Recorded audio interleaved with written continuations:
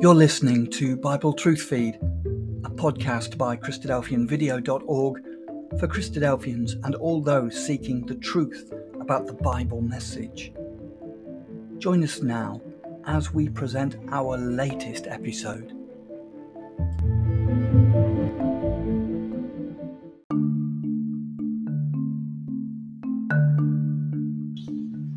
Are the Bible and science compatible?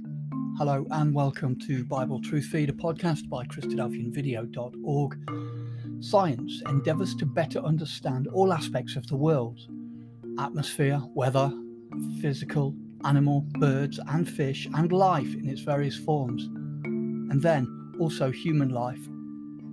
While the Bible claims to be a divinely inspired record of the Christian God's eternal plan, starting with physical creation in all its aspects, followed by the formation of life of mankind, its direction how to live, and the consequences if unheeded, at least for the first 4,000 years. This discourse endeavours to illustratively explain that the Bible gives meaning and purpose towards a future, perfect and sustainable world, while science is understanding by observation of the organisms of natural, physical and human matter and their outcomes.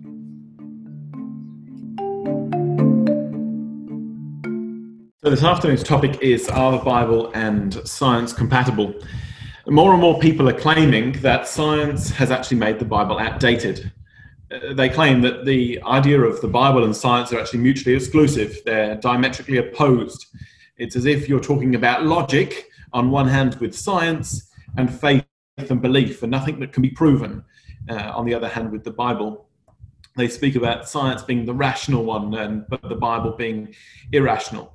And so you have all these claims, and so that's why we're tackling the topic this afternoon. Are the Bible and science compatible? Can they go together, or are they actually different? Are they mutually exclusive? And we make a distinction here that it's the Bible and science as opposed to just religion and science in general. We as Christadelphians are a Bible-based community, which is different to so many of the other religions, which might have their own holy books, their own teachings that they follow. And there are many different religions, and there's pantheons of gods from Egypt and Greece in the past as well that aren't worshipped anymore either. So what we're looking at really is just the Bible, the Christian holy book, some people might call it, and seeing whether or not that is compatible with science, because that's all that we as Christadelphians base our belief on.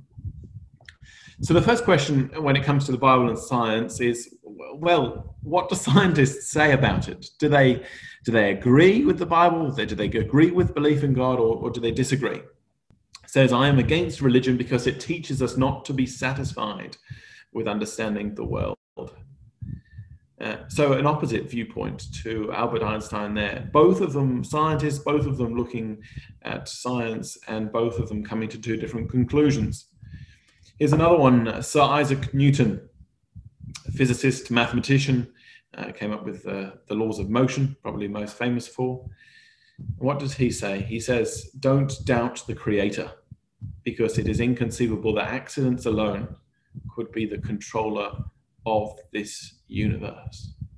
So here's a scientist, famous scientist, came up with many discoveries. He also believed in a Creator. He believed in a God. Again, another one, on the other hand, we have this German philosopher, Friedrich Nietzsche, probably more well known for his quote, I believe, which says about what doesn't kill you makes you stronger. But this is another one of his. Is man one of God's blunders, or is God one of man's blunders? So very clearly against the idea of God and doesn't believe in a God. Here we have Alister McGrath.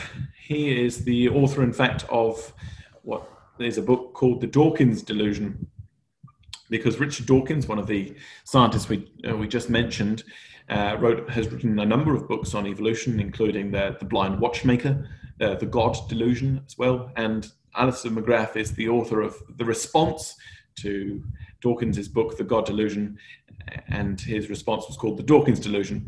But what does he say? He is an historian, a scientist, an apologist, and he says, atheism, I began to realize, rested on a less than satisfactory evidential basis.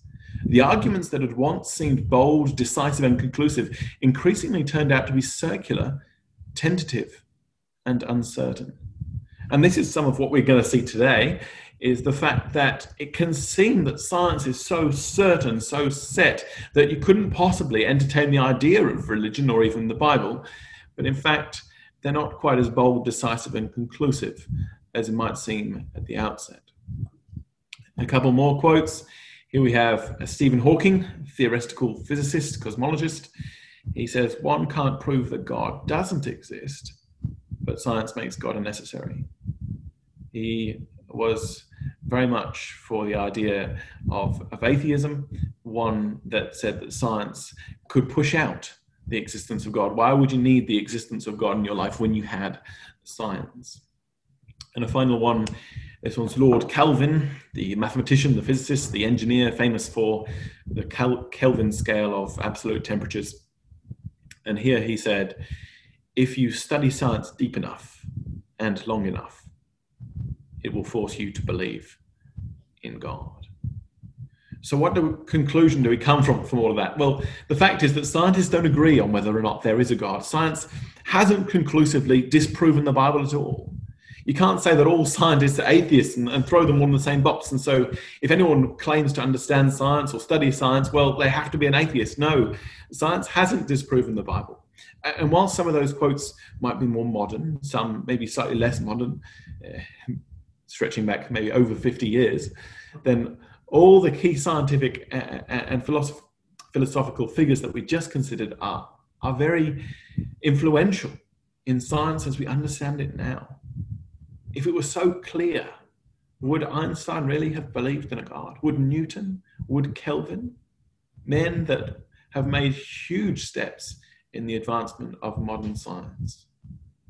So we do come to this conclusion that the debate isn't set. The answer isn't that clear.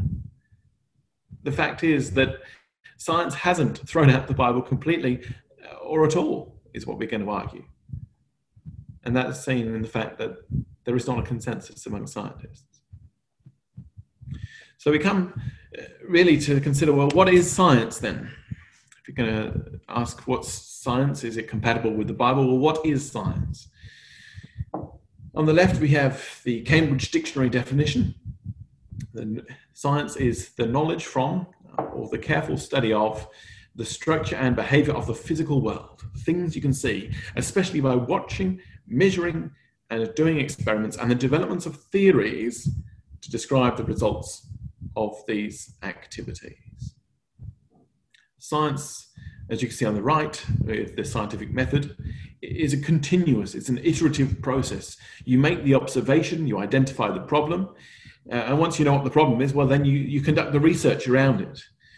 And then once you've done the research around the potential problem, you develop what you think might be the outcome, might be likely based on the research you've done, which is called the hypothesis, and then design the experiment to test that hypothesis. Is it true or is it not? And then after you've designed the experiment, you collect, you analyze the results. Did it meet the hypothesis? And then you construct a conclusion. And once you've constructed the conclusion, you then make a further observation and you carry on doing the research and carry on, which is why it is a circle. So you experiment based on what you can see in the world around you, and you also can conduct various experiments or various studies based on previous data as well. The experiments test what you think might happen, and so the theories that are developed based on these conclusions do change based on new evidence as well. That is science. What about the Bible? What is the Bible? Well, this is, again, Cambridge Dictionary definition, that the holy book of the Christian religion consisting of the Old and New Testaments, or the holy book of the Jewish religion consisting of the law, the prophets, and the writings. It is a holy book, and it doesn't claim to be a commentary on science. It doesn't claim to be some sort of profound scientific textbook, No, actually what the Bible claims in 2 Timothy 3 and verses 16 and 17 is that it is the word of God. God breathed it out. He gave it. And why did he give it? Well, he gave it so that a person might understand doctrine, might understand the teachings of God, the truth about God, for reproof and correction, that God can, through his word, the Bible, tell men and women how they should be living, how best for them to live, and also instruction in righteousness, the things that are right before God. That is the purpose of the Bible. The purpose of the Bible is not to make a person wise concerning the science of this world. Far more, it's about making a person mature before God, understanding more about God rather than understanding about science. And in fact, the Bible says that God wrote it and that God created all things around us, all things that we can see. So God designed everything that science can make an observation of, that anything that science can measure was created by God.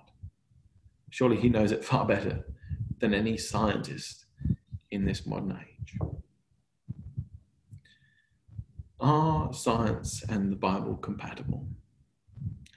Well, we can note that actually there are a number of similarities between science and the Bible that are really the fundamentals, you could say, of science and of the Bible. For instance, science intends to understand. It wants to know how is it that the world around us is constructed? Why is it that the wind blows from north to south or east to west? Why is it that you get rainfall more in certain areas or in other areas? Why is it that smoking is likely to cause lung cancer? Timely cough, hey? And the Bible is similar. The Bible gives meaning and purpose as well. It's intending to understand, but rather than just understand the world around, it's intending to understand the meaning and purpose of us, of our life. Why are we here upon this planet? And so both are intending to understand more about what we can see and what we can do. Science also describes the complexity around us. It seeks to delve into in-depth knowledge about whatever you can see: physics, biology, maths, chemistry. It's describing the many complexities, and the more you research, the more you realize you don't know, and the more gaps you have, and then the more research you do to fill those gaps, obviously, the more you realize you still don't know. And so the Bible is also similar in the fact that it does talk about the complexity of the world around us. It talks about the snow and the frost. It talks about the wind. It talks about the rain. It talks about all the many natural processes that we can see around us. And what the Bible does, it actually attributes the complexity to an intelligent designer. So whereas science is purely understanding the here and now, the Bible takes it a step further and gives the reason why all this is present. Another similarity is the fact that science uses models or samples to represent a larger group. So for instance, if you want to know how many people in Australia drink coffee, you don't do a survey of all the millions of people in Australia. That's probably going to be a large undertaking, cost far too much for the data that you'll probably receive. So what you do is you take a sample of the population. You maybe take 10,000 people instead and ask 10,000 people whether or not they drink coffee. And that is representative of the larger group. And so when you take that sample, you might want to make sure that you take people that are from old and young to try and get a better sample. And the Bible is similar. So the Bible gives us faithful examples or sample of the faithful believers, which all believers down the ages can relate to. It makes reference to kings. It makes reference to shepherds. It makes reference to doctors. It makes reference to people who were tent makers. All of these people are faithful examples which believers throughout history can relate to. Models and samples in a similar way are seen in the Bible. Another similarity is that science seeks to improve human life. Surely that's the point of understanding more about the world around us. Maybe knowing more about physics means you can have inventions such as the mobile phone for communication, or understanding more about medicine, about the workings of the body means that you can prolong life more. And the Bible is similar. The Bible promises to improve your life now and eternally. So both have similarities, you can see that.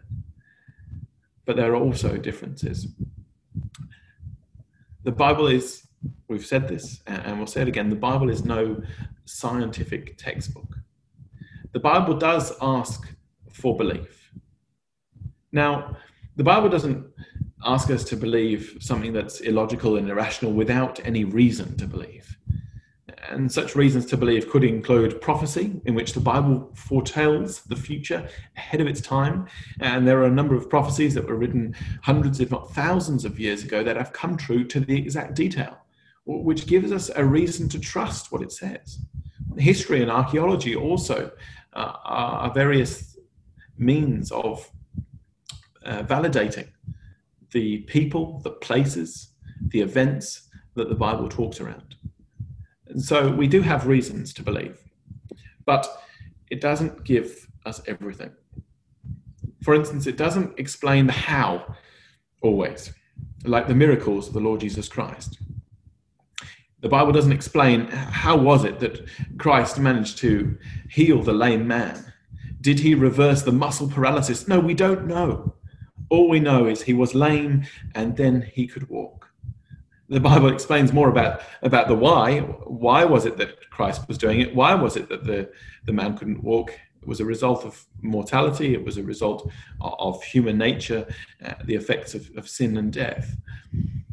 But the Bible doesn't always explain the how, because it's not a scientific textbook. It doesn't need to know the exact mechanisms of how something worked, how a treatment worked when it came to the miracle. The Bible does make statements about nature. It talks about how the heavens declare the glory of God and the firmament his handiwork. But it doesn't give us a detailed knowledge of necessarily all the workings of nature. It doesn't tell us how a flower grows and buds and pollinates and fertilizes and all those other things. No, instead, it makes statements in which we can be in awe of the God that created everything. The Bible does use analogies and metaphors. So, for instance, it talks about the Lord Jesus Christ sometimes as a lamb, but we know he was a person. But it's talking about him as a lamb because he was a sacrifice, just like under the law of Moses in the Old Testament.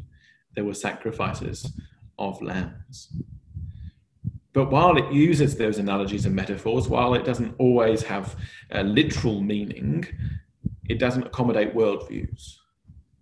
Because it was the thought of the time that the person wrote it doesn't mean that they incorporated it all and agreed with it all in the Bible. Some of those might be analogies and metaphors instead. And the Bible does say that God created all things.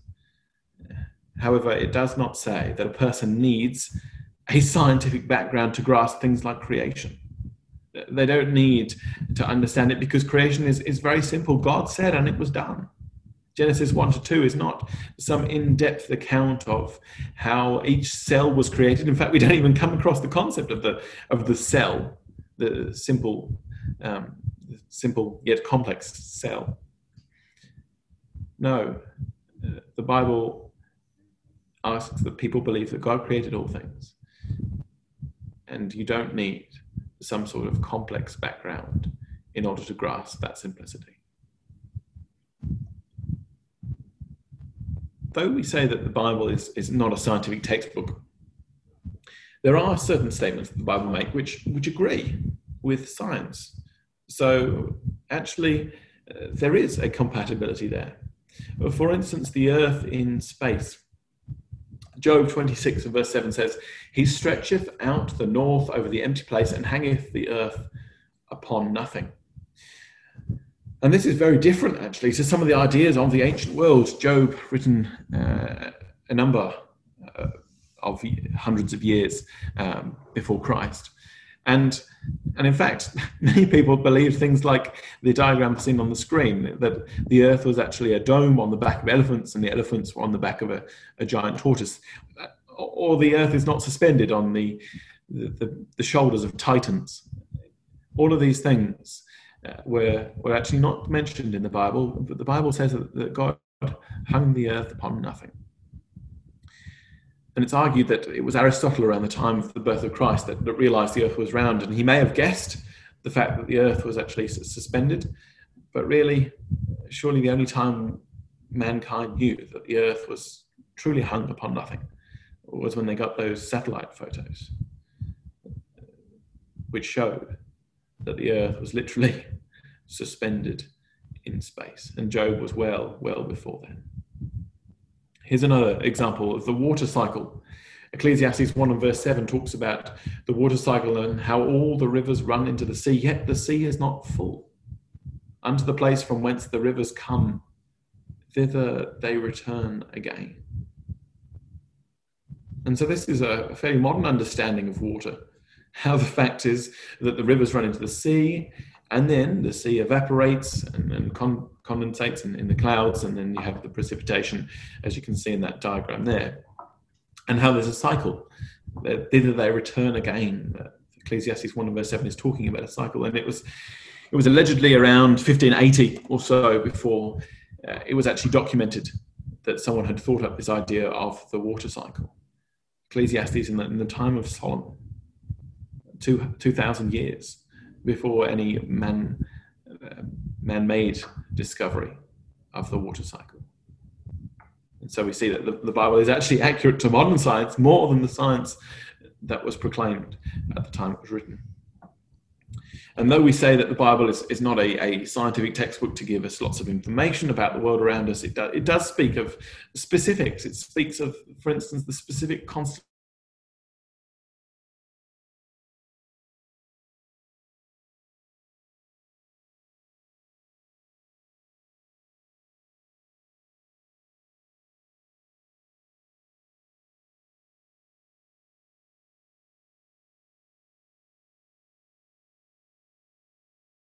what we know and what we can learn of the world around us. So we might ask, well, is the word science in the Bible? Can we come across it? Is it in there? What does the Bible say about it? Well, certainly in the King James Version, in the slightly older version of the Bible, we do have the word science. Here it is, one of the two occasions in Daniel chapter 1 and verse 4, where it talks about Daniel and his three friends and the princes, and it says of them that they were children. They were actually quite young at this point, in whom was no blemish, but well favoured and skillful in all wisdom and cunning in knowledge and understanding science, and such as had the ability in them to stand in the king's palace, and whom they might teach the learning and tongue of the Chaldeans. The Chaldeans, the ancient Babylonians. Those are the people that Daniel was amongst at that point. And in the original Hebrew, the Hebrew being the original language of the Old Testament, that word science can mean the intelligence or the consciousness, knowledge, science, thought. So here is Daniel being taught science, knowledge, very much similar to today, instead in an ancient Babylonian university, probably the royal ancient Babylonian university, because it was the king's palace, the king's learning. He was with the academics of the day, learning and appreciating all that they understood about the world around them. And we find actually in another translation that in the ESV, it translates science as learning, another version of the same verse. So it's the learning, it's the knowledge that they had at that point, it's the general consensus of society at that point. But what's the point we're making about science, about learning, about knowledge in Daniel, is that Daniel could worship God and still learn about science, about knowledge, about what was the learning of the day. They didn't have to conflict. And yes, modern science has changed. It's very different from what they taught in ancient Babylon. But he still could make observations about the world around him and have that agree with what he knew about God, the creator of the universe. And yes, in those days, they did have ancient gods. They did believe that actually they came from whichever pantheon of gods they worshipped. And that's where they thought the world around them came from. But Daniel could appreciate through the scriptures, the Hebrew scriptures, through what he knew about God, that God was the one true creator, the same God that we can believe in today. And so the learning that Daniel went through, the association with the academics of his world, didn't have to conflict with his belief in God and belief in the Bible as they had then. There is another reference to science as well in 1 Timothy 6 and verse 20, where Paul is writing to Timothy, a person who was much younger than him, but he was very close to, where he says, "O Timothy, keep that which is committed to thy trust, avoiding profane and vain babblings, and oppositions of science falsely so called." And the word science here, again, is a similar idea to our Hebrew word, but instead, because it's from the New Testament, it's the Greek word gnosis, and it's from the idea of knowing or knowledge, science. And this is a few hundred years later than the Old Testament quote in Daniel. And again, we have a couple of other translations of the word science. Here's the ESV. "Avoid the irreverent babble and contradictions of what is falsely called knowledge," or the RV as well. "O Timothy, guard that which is committed unto thee, turning away from the profane babblings and oppositions of the knowledge, which is falsely so called." So other versions use the word knowledge as opposed to science. But the point is, it's about someone who is the scientists of the day, the people who knew more than other people, the people who could be looked up to because of their vast knowledge and appreciation of the world. And Paul is saying that it's actually falsely called knowledge. It's falsely called science. And the Greek word gnosis leads many people to connect the Gnostics of the early centuries, and they had certain beliefs. For instance, one belief was that the material world is bad and the spirit world is good, that the material world is under the control of evil, ignorance, or nothingness. And while the Bible does speak about that which is carnal, that which is spirit, the two different warring entities that exist, what we naturally want to do and what God tells us to do, God makes it very clear that the evil is our own human nature, what we naturally choose to do. It's not the fact that we're under control of something that's evil or ignorant. No, it's our own personal choice. We also have the fact that they believed in a divine spark trapped in some, but not all humans. They also believed that salvation was through a secret knowledge by which individuals came to know themselves and their origin and their destiny. And they also believed that since a good God couldn't have created an evil world, that there must have been another God there. So what, in fact, we have with the Gnostics here is they're combining what was the scientific and philosophical ideas of the day and combining it with some of the religious ideas, with some of the Christian ideas, and coming up with Gnosticism. And hence the ideas of immortal souls came out, that divine spark, the immortal soul, which is not an idea that is taught in the Bible. They talk about secret knowledge as if, there are only a few philosophers that could really understand and appreciate and know this. Whereas in fact, we know that God's word is open, it's plain. God wants all to read it, to come to that knowledge. All they need to do is choose to open the pages of the Bible. And just like the scientists of today that try and come up with many other ways in which the world could have been created, so the Gnostics were similar. Surely it's not really God, it's someone else because it's evil, it's inferior. And so no wonder Paul says that this is science falsely so called. It's knowledge that's been combined with paganism, which is combined with religion, and you come up with Gnosticism as a birth child of all these different ideas coming together. It's not something that is true. It's falsely called knowledge. It's falsely called science. And so we come to this conclusion that not all scientific knowledge is true. And so we cannot jump to conclusions that there is any incompatibility with the Bible. There's not too many negatives in that sentence. It's basically saying that a large part of science is actually identifying where the knowledge gaps are. That science is that iterative process we saw earlier. Testing what is already known, trying to find out what is not known, and changing those conclusions, changing those theories, so that it might better fit all that is currently known or all that has been recently found out. And so often, a large part of science is finding those gaps because you can research those gaps. And so what science is really doing is constantly affirming that it doesn't know it all, that it needs to do further research, it needs to do further study in order to find out what is the truth of the matter. And here's just a couple of examples of how things have changed over time. This one's quite an interesting one, the history of the atom, how it's very different through from 1803 to 1926, which is probably far closer to what we appreciate and understand it now.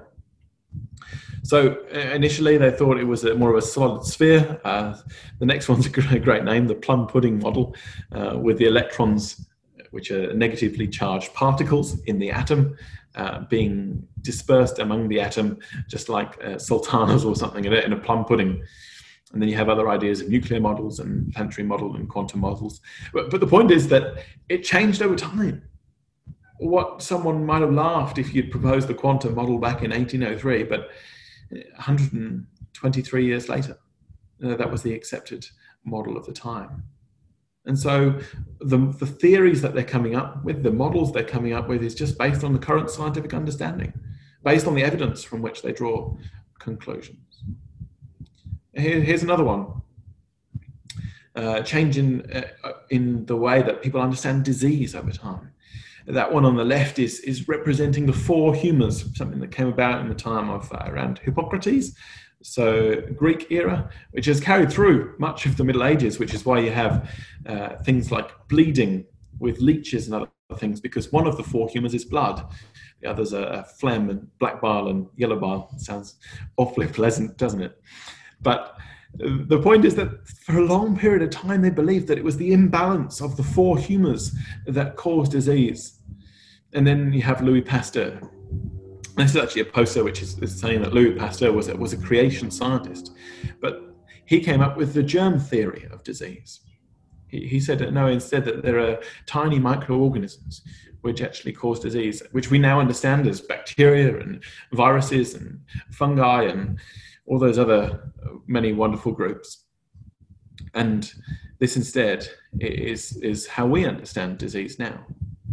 So things change over time. Science said at one point that it was the four humours and another point that it was germs. It does change over time.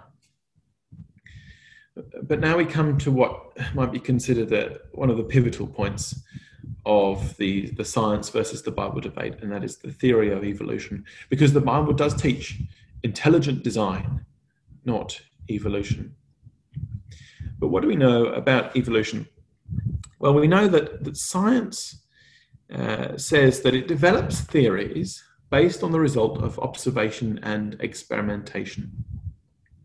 And so when it comes to the theory of evolution, some people have looked and said that because the chimpanzee is similar to humans in terms of DNA, in terms of the fact that they have opposable thumbs, for instance, that they said that one species progressed to the next species.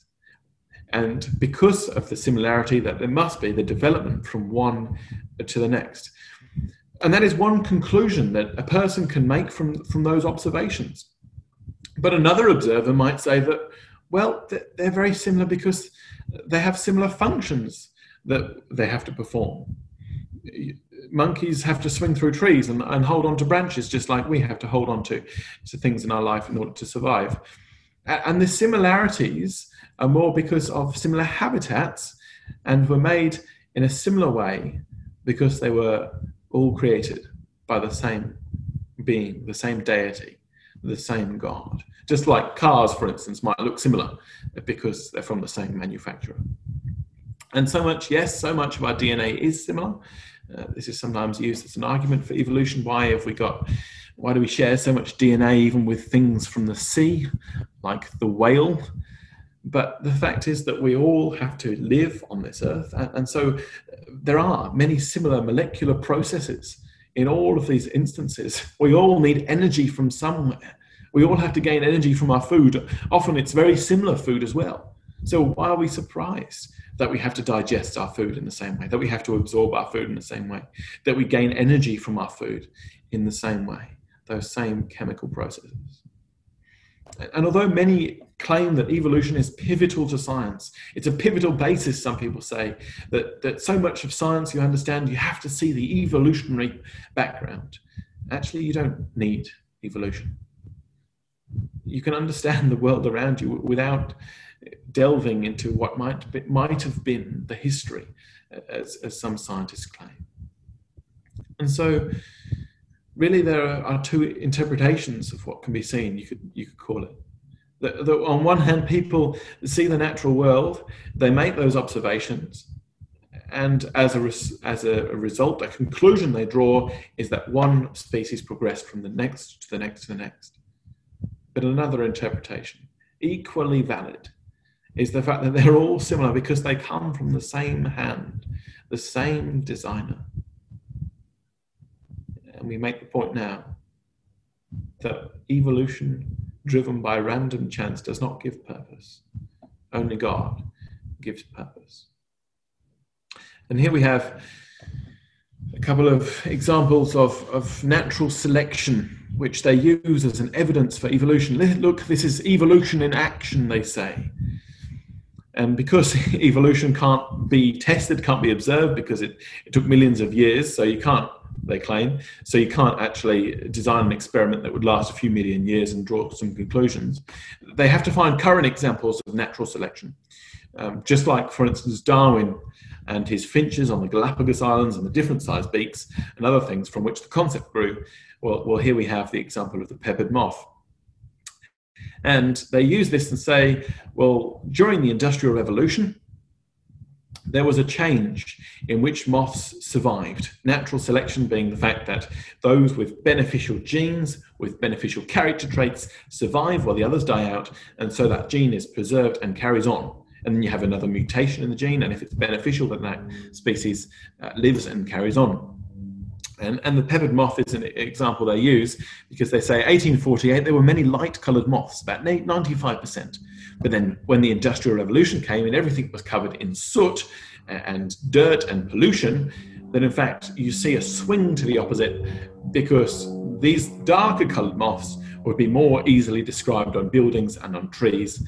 And so they would be less picked off by predators, and you have 98% of moths being dark coloured about 50 years later. And then when you have the Clean Air Act and change it all again, you see a swing back to the light. But these are all still moths. So the example they're using of natural selection is not the change from one species to the next. Sometimes and others didn't at other times. They're still moths. There was not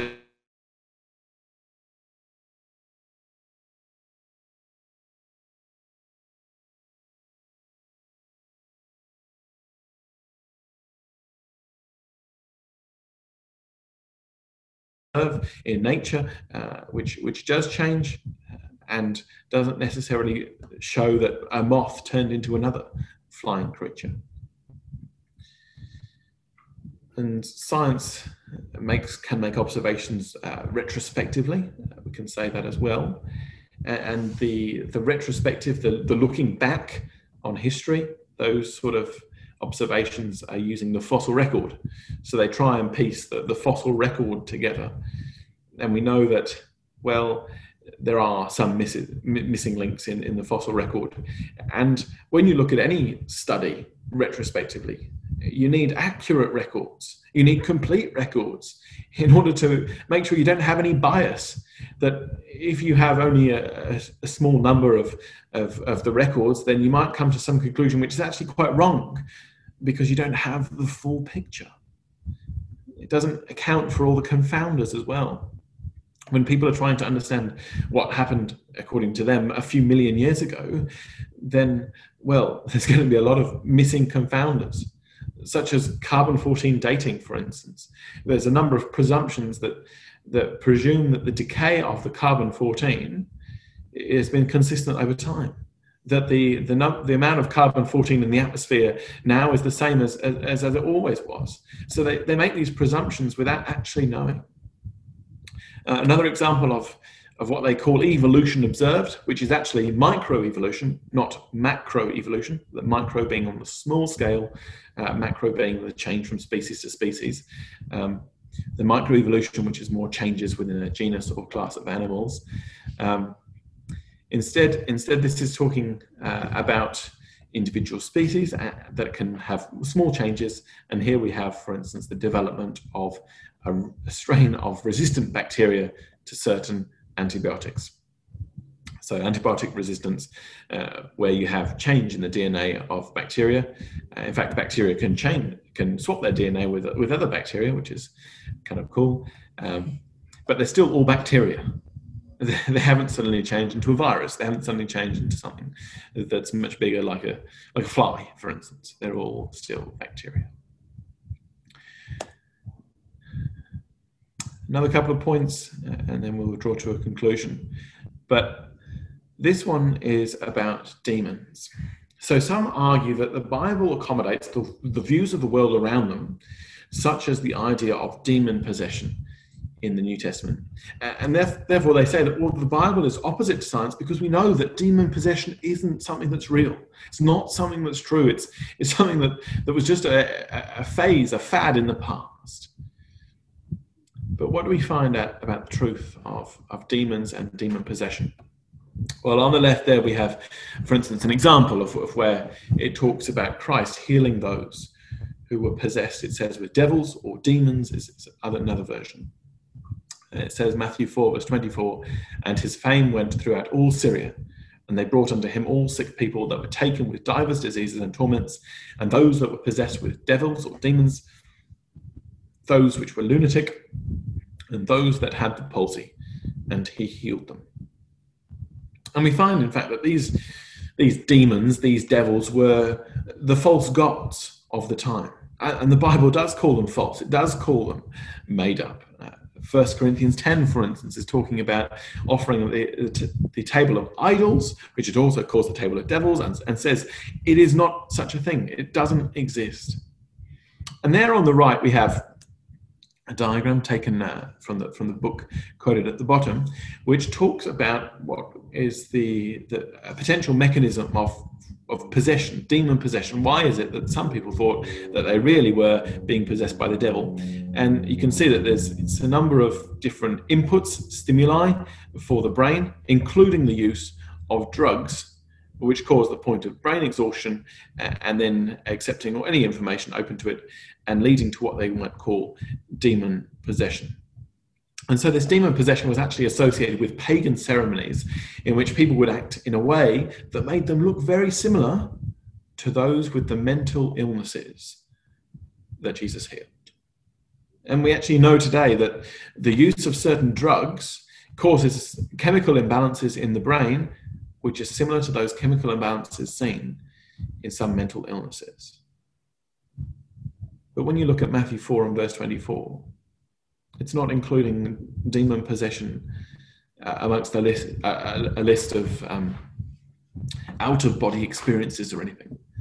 No, it's actually amongst a list of sicknesses, of diseases. It's something that Christ healed them from. While sometimes it does talk about the devil or the demon being cast out, it's also making a point that they've been healed, that it was a disease and they were healed. And so the language that they could understand was to draw this comparison with what was happening in certain pagan worship ceremonies in which they thought they were possessed by a demon, and comparing it and seeing similar ideas and similar symptoms and signs in the people that had these mental illnesses.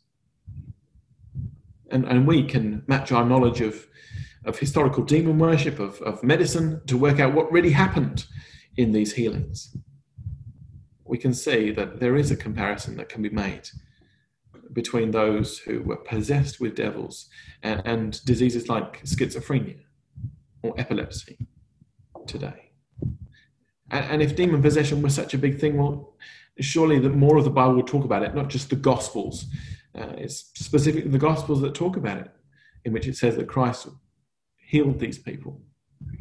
It is simply a disease. And so it's not any different from the understanding we have today. It's just using a different analogy, an analogy that the people at the time could understand, an analogy we can still understand today. So is the Bible unscientific when it talks about demon possession? No, it's not. And if there are other examples that people bring to bear, but in fact, the Bible stands up to its criticisms when you look into them. The Bible is not unscientific. It doesn't teach things that are scientifically incorrect. In a final slide, penultimate slide, here we have Paul, the apostle. He encounters two groups of what might be called philosophers or scientists of his day. Greeks, these were the Stoics and the Epicureans, Acts 17 and verse 18. And it was particularly the Epicureans on the right there that believed in the things that you can experience with your five senses. Very similar to the idea of science today. What can you see? What can you touch? What can you handle? What can you observe? What can you measure? They had different views on how you should live your life in accordance with that. But still, they were the academics of the day. But the point we want to make when we refer to this encounter is the fact that Paul still had to expound the one true God to them. If you look in Acts chapter 17, it speaks about a God that they ignorantly worshipped. And Paul explains that God is the creator of all things, and that he commands that all people repent, that they change their ways, that there is this change. And so while the Bible and science are compatible, the Bible is the ultimate authority and not science. You can't glean from an understanding of God from just the world outside. It's not some sort of sense of spirituality which you can gain from looking at nature, which from looking at a flower, you can't understand how God wants to be worshipped. And this is why Paul had to explain it to the scientists of the day, that the Bible was the ultimate authority and not science, even though they had great understanding of all the philosophies, of many different things. In fact, it says that they like nothing more but to discuss something new, something different, some novel idea. No, Paul had to expound to them more perfectly who God was and what he wanted. And so we come to the conclusion that the Bible and science are compatible. And here's Romans 1 and verse 20, which says, For God's invisible attributes, namely his eternal power and divine nature, have been clearly perceived ever since the creation of the world in the things that have been made, so they are without excuse. The things that we can observe in the world around us teach us of God's power. They demonstrate his creative genius, we can call it. But we do need the Bible. We need the Bible to have that specific revelation of God. Only the Bible teaches us the saving truth. We are not illogical or irrational if we read and trust the Bible. We can still understand science and read the Bible and believe the Bible. The Bible has not been disproven. It is still living. It is still relevant today. And we do need it. But we need to also be reassured that science has not disproven the Bible, that it can be compatible. And there are multiple reasons, which we've covered a few, as to why that is the case.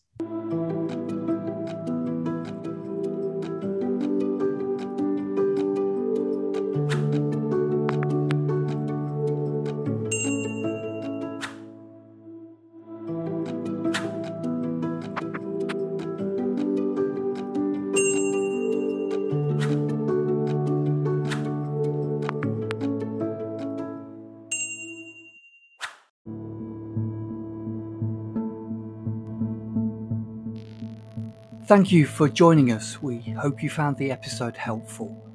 Don't forget, most of these episodes are also available as videos on our video channel, cdvideo.org. So head over and take a look. If you have any comments or questions or suggestions, please get in touch or leave us a voice message. We love to hear your feedback. You can email us at btf@cdvideo.org. If you enjoyed the episode, then please share it with others. Until next time, may God bless you in your studies and your walk towards God's kingdom. Amen.